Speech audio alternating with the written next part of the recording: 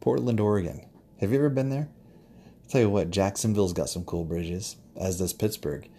But I don't know, the bridges in Portland seem just absolutely unique and very fitting for the city. Industrial bridges, if you will. I just love them. Some of them longer, some of them shorter, some of them old. They have a lot of pedestrian bridges as well, not just auto bridges. What I fell in love with in Portland is the downtown area. There are some sketchy parts. There's some parts with a lot of homeless population and just a lot of drug use and things. But Powell's Books is in downtown Portland. One of the biggest, best bookstores in the world. The variety is outstanding. I forgot, I've been there a couple times, but I think it's something like 10 different levels and some of books, but you have some that's it's not 10 stories high or anything like that, but there's multiple levels of books in Powell's Books. The genres of books.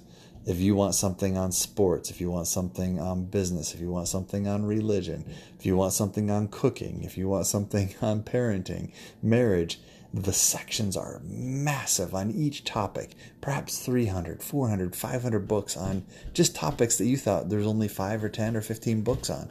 I remember spending hours there just looking at the different books. Spectacular. Of course, when you talk about Portland, you have to talk about Beaverton, which is just outside of Portland on the west side. Beaverton has the Nike campus. Even if you're not a Nike fan, Nike campus is outstanding. I have a friend that went running there and used to run there all the time, just go around the track. That is a great place. Also in Portland, you're going to fall in love with so many things there, but I think donuts-wise, they have Voodoo Donuts, which is, I don't know if it's quite world famous, but I know a lot of people love the Voodoo Donuts.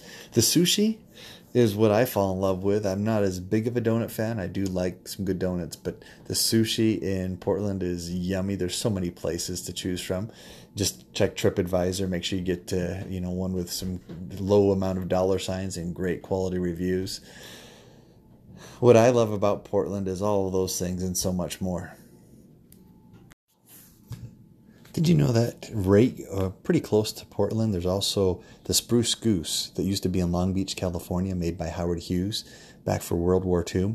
It once flew about the length of a football field just to Howard Hughes wanted to show the government that indeed this massive military plane could haul lots of logistics, lots of supplies for the war effort, and that it could actually fly. It was basically a boat plane, if you will. Huge, huge plane. Well, it was relocated right close to Portland.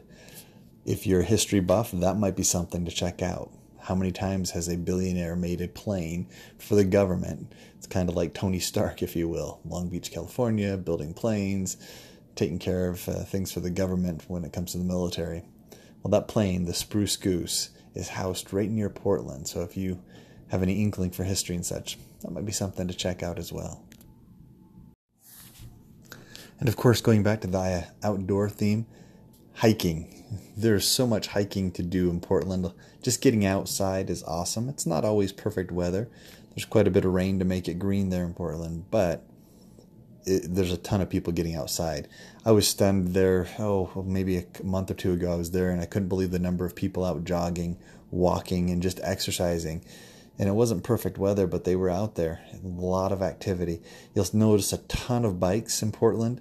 I don't know of another city in the U.S. that has more bikes than Portland. In the world, of course, Amsterdam has more bikes than humans, I think. But when it comes to bikes here in the U.S., Portland is the city. So definitely, if you're a biker, if you're a hiker, Portland's for you.